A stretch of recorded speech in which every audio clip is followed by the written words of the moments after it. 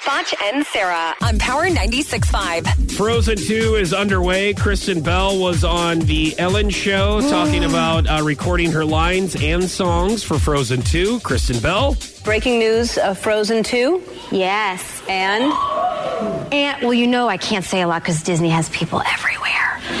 But I have recorded the movie. There will be edits before it's finished. But, yeah, I know the songs. I know the story. It's very good. I can't say much more than that or I'll get in trouble. that's so good. Okay. So this is huge. How can you top Let It Go?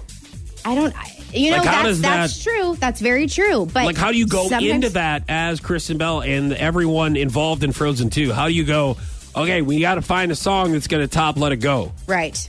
I mean, I don't know about the song, but the movie, I just sometimes the sequels are just as good or maybe even better as the first one. Now, I will say, watching Frozen for Tingy is like an adult listening to Nickelback. It's like he loves it, but would never admit it and would never want his friends to know, which is probably not good that I'm talking about it right now, but he would never want his friends to know how much he loves Frozen and the Frozen soundtrack.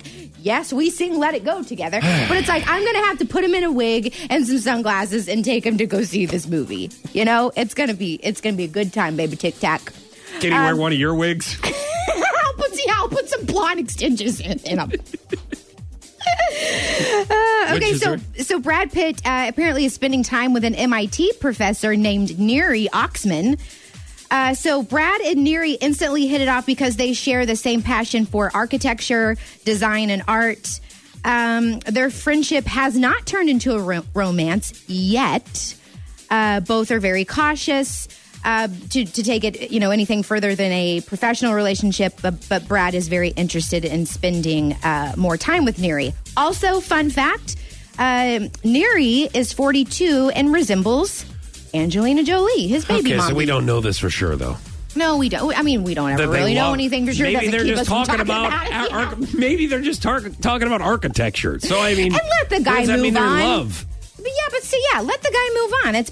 It's been a year and a half or more since they split. Let him move on. Or maybe he's not moved on. Maybe she's just a friend. We don't know. That's true. Yes, that's very true. Seth Rogen on Jimmy Kimmel. Apparently, he reveals why he didn't get the part in Ready Player One, Steven Spielberg's new movie. He recently ran into Steven. Here is Seth Rogen. I was at a party, like an Oscar party, maybe, and I had just lit a joint. Literally at that moment, Steven Spielberg came up and started talking to me, which was insane. And I know he doesn't smoke weed, and he's not like that big a fan of it. And I just found myself, and I was just like, do I stop? Do I just hold it? That's weird. I have to keep smoking it, and I just kept smoking it in Steven Spielberg's face as I saw, and that's why I'm not the lead of Ready Player One. Is that what happened? That's what happened. That was your Morning Buzz with Foch and Sarah.